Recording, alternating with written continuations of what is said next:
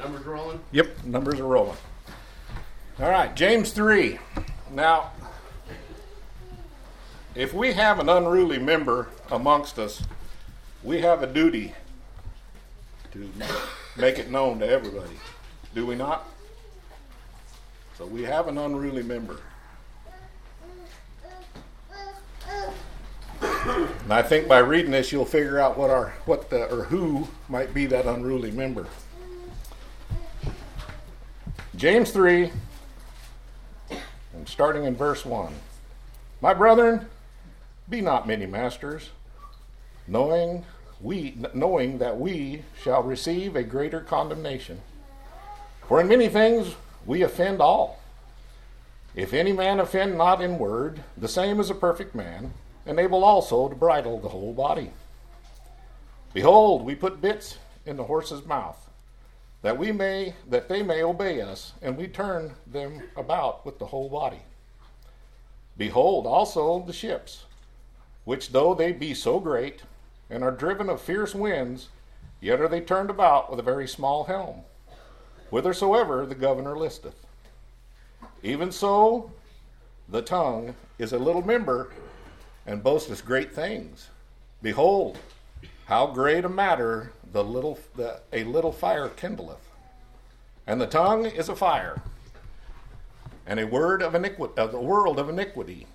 And so is the tongue among our members, that it defileth the whole body, and setteth on fire the course of nature, and set on fire and is set fire of hell. For every kind of beast, and of birds, of serpents, of things of the sea, is tamed, and hath been tamed by mankind. But the tongue can no man tame. It is an unruly evil, full of deadly poison.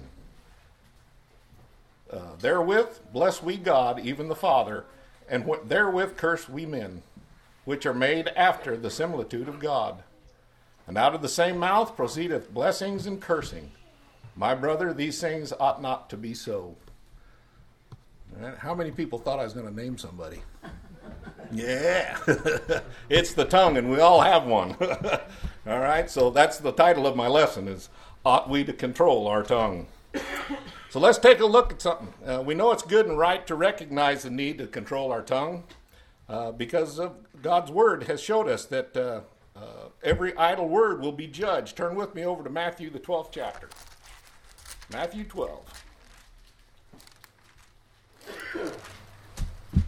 And we're going to read verse 36. Matthew 12, 36. But I say unto you that every idle word that men shall speak, they shall give an account thereof in the day of judgment. All right, so we know that the idle words will be judged according to what God's word has said. We can also see back over here in James, if you'll turn back over there to the first chapter, that a man's religion is in vain if he bridleth not his tongue.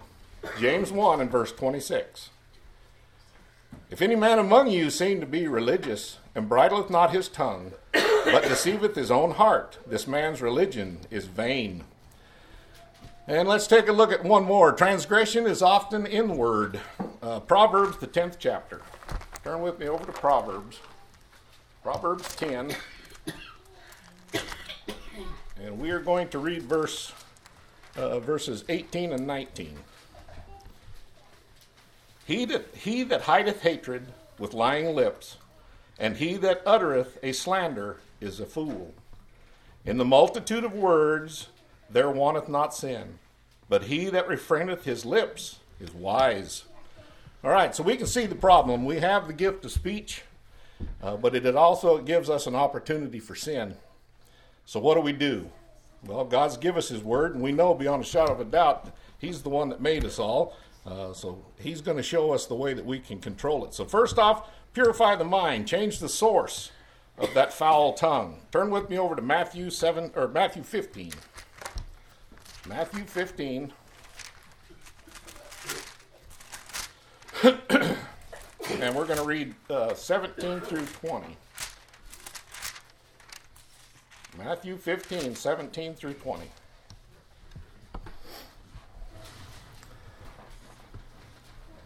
says, Do not yet ye understand that Whatsoever entereth in at the mouth goeth into the belly, and is cast out in the draw. But those things which proceed out of the mouth come forth from the heart, and they defile the man. For out of the heart proceeds evil thoughts, murders, adulteries, fornications, thefts, false witness, and blasphemies. These are the things which defile a man. So God shows us there that how we can defile ourselves. It comes from our filthy mouth comes from having a filthy mind. And he talks about the heart there. And again, we know that that's not the blood pump, it's the intellect of man. So let's turn over to Jeremiah 17. Jeremiah 17.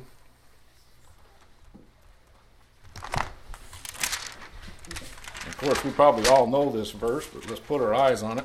17 and verse 9. The heart is deceitful above all things, and desperately wicked. Who can know it? And again, we know there that it's not talking about the blood pump. It's talking about the intellect of man. And that word know there means trust. Who can trust it? And in Genesis 8 and verse 21, we can see that we have been evil and God sees it from our youth. So let's turn over there and look at that in Genesis 8 and verse 21.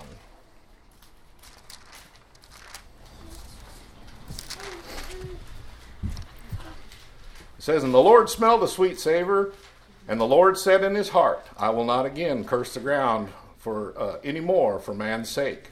For the imagination of man's heart is evil from his youth. Okay? So we see here that God understands, but he has given us a way. So how do we do that? By being transformed by the renewing of our minds. Turn with me to Romans, the 12th chapter. Romans 12.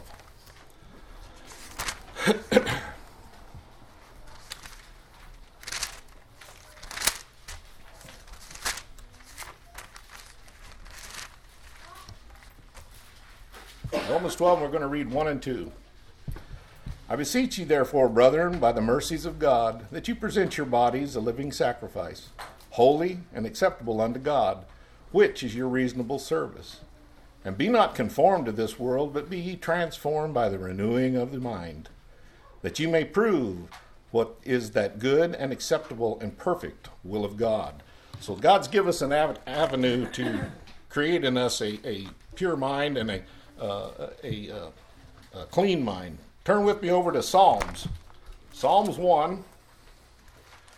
He tells us there in Psalms about the man of God. Psalms 1, we'll read the first 3 verses. It said, blessed is the man that walketh not in the counsel of the ungodly, nor standeth in the way of sinners, nor sitteth in the seat of the scornful. But his delight is in the law of the Lord, and in his law doth he meditate day and night. And when we do that, he's going to show us here in verse 3 what we can be. And he shall be like a tree planted by the rivers of water, that bringeth forth his fruit in his season. His leaf also shall not wither, and whatsoever he doeth shall prosper. So God has given us an opportunity here and a way to cleanse our minds and to put him first in the things that we do. Turn with me to that same book. Let's go to chapter 119, and we're going to read the first 11 verses. So Psalms 119, verses 1 through 11. Blessed are the undefiled in the way, who walk in the law of the Lord. Blessed are they that keep his testimonies, and that seek him with the whole heart. They also do no iniquity. They walk in his ways. Thou hast commanded us to keep thy precepts diligently. Oh, that my ways were directed to keep thy statutes. Then shall I not be ashamed when I have respect unto thy commandments. I will praise thee with uprightness of heart. When I shall have learned thy righteous judgments, I will keep thy statutes. Oh, forsake me not utterly. Wherewithal shall a young man cleanse his ways? By taking heed thereto according to thy word. With my whole heart have I sought thee. O let me not wander from thy commandments. The word I have hid in my heart, that I may not sin against thee. Okay? So there's just a couple of scriptures. Let's take a look at one more. Philippians 4 and verse 8. Philippians 4 and verse 8.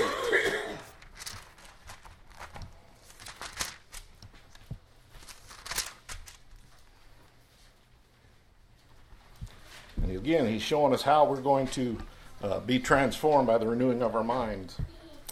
Verse 8 says, "Finally, my brethren, whatsoever things are true, whatsoever things are honest, and whatsoever things are just, whatsoever things are pure, and whatsoever things are lovely, whatsoever things are of a good report, if there be any virtue, and if there be any praise, think on these things."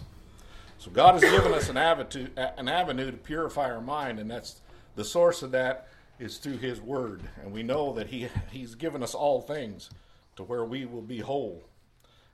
Secondly, we need to pray to God, the one who created the mind. Turn with me over to Psalms 51. Psalms 51.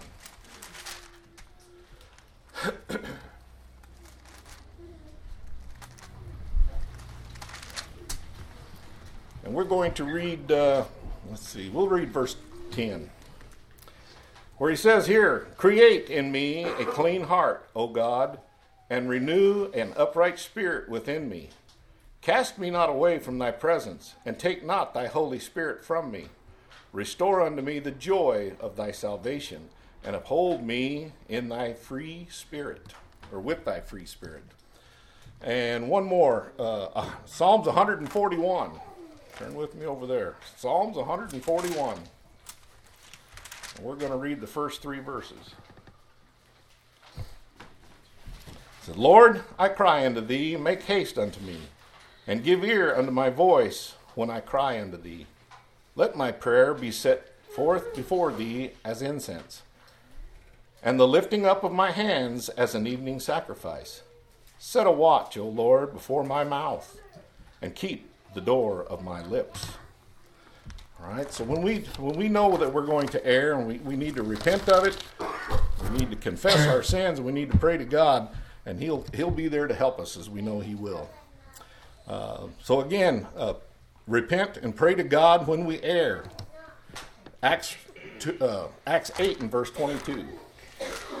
Acts 8:22.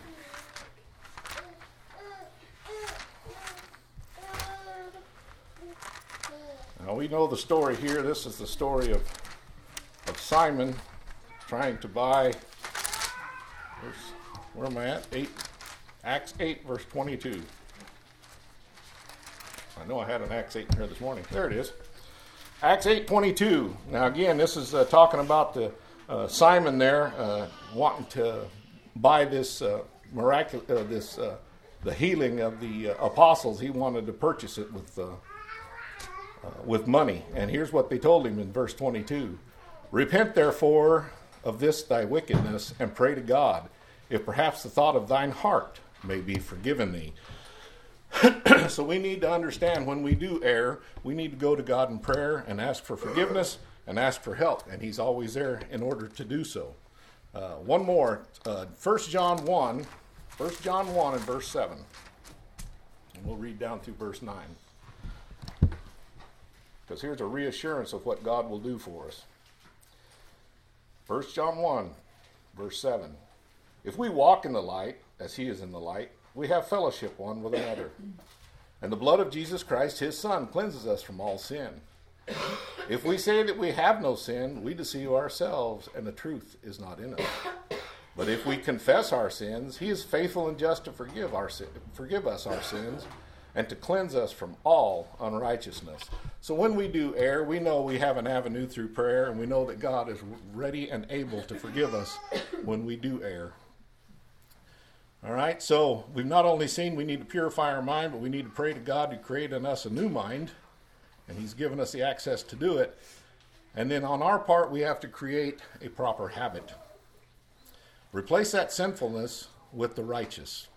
Turn with me over to Ephesians. Ephesians 4.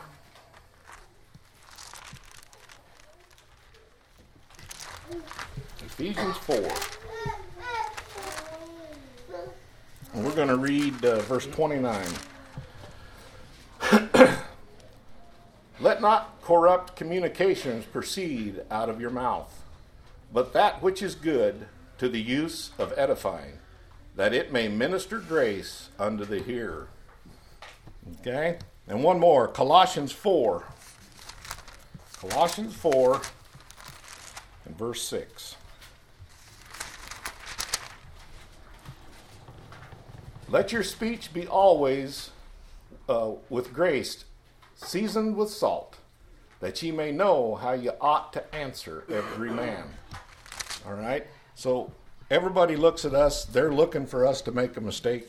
We all know that, especially when you start talking to somebody about the Lord. They're quick to bring up things that you've done in the past that may not coincide with what you're wanting to relay to them through the message that you're trying to give them. So we need to be conscious of that constantly. The things we say and the things we do, the whole world is out there watching us. I guarantee you, they're watching us. So it must be done every time we err to form that good habit. Okay, and we see that when raising children, you don't try to correct them one time and then let it go. You continue to correct them until it becomes a habit with them. Same with a soldier or an animal, whatever it is. But we must discipline ourselves, okay, to create that proper habit. And after a while, it'll be second nature, okay. And we have a verse here in Romans, the 8th chapter. If you'll turn over with me there, Romans 8. I want you to look at what God has promised us.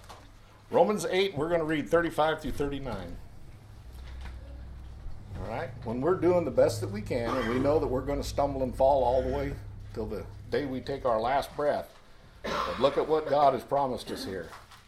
Who shall separate us from the love of Christ? Shall tribulation or distress, or persecution or famine, or nakedness or peril or sword? As it is written, for thy sake we are killed all the day long. We are accounted as sheep for the slaughter. Nay, in all these things we are more than conquerors through him that loved us. For I am persuaded that neither death, nor life, nor angels, nor principalities, nor powers, nor things present, nor things to come, nor height, nor depth, or any other creature shall be able to separate us from the love of God, which is in Christ Jesus our Lord. What a statement. We have nothing to fear. But do we have problems? Yeah. Each one of us, unfortunately, was born with a tongue and the ability to speak. And we're all guilty of it. I know I am. I've praised God in one side of my mouth and cussed a brother out of the other. That ain't right. And it's something we all need to work on. And remember, if you think I'm pointing a finger at you, look how many's pointing back at me. So, I'm right there with you. We all have that problem. But is it something we can overcome by the help of God? Absolutely.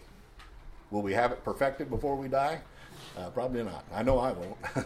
But it still doesn't give me the excuse not to work at it.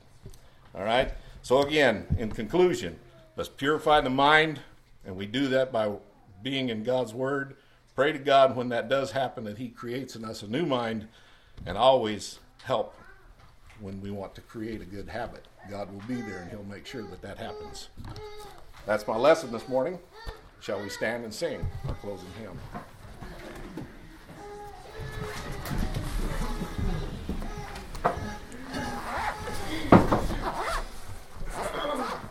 Just a few more days to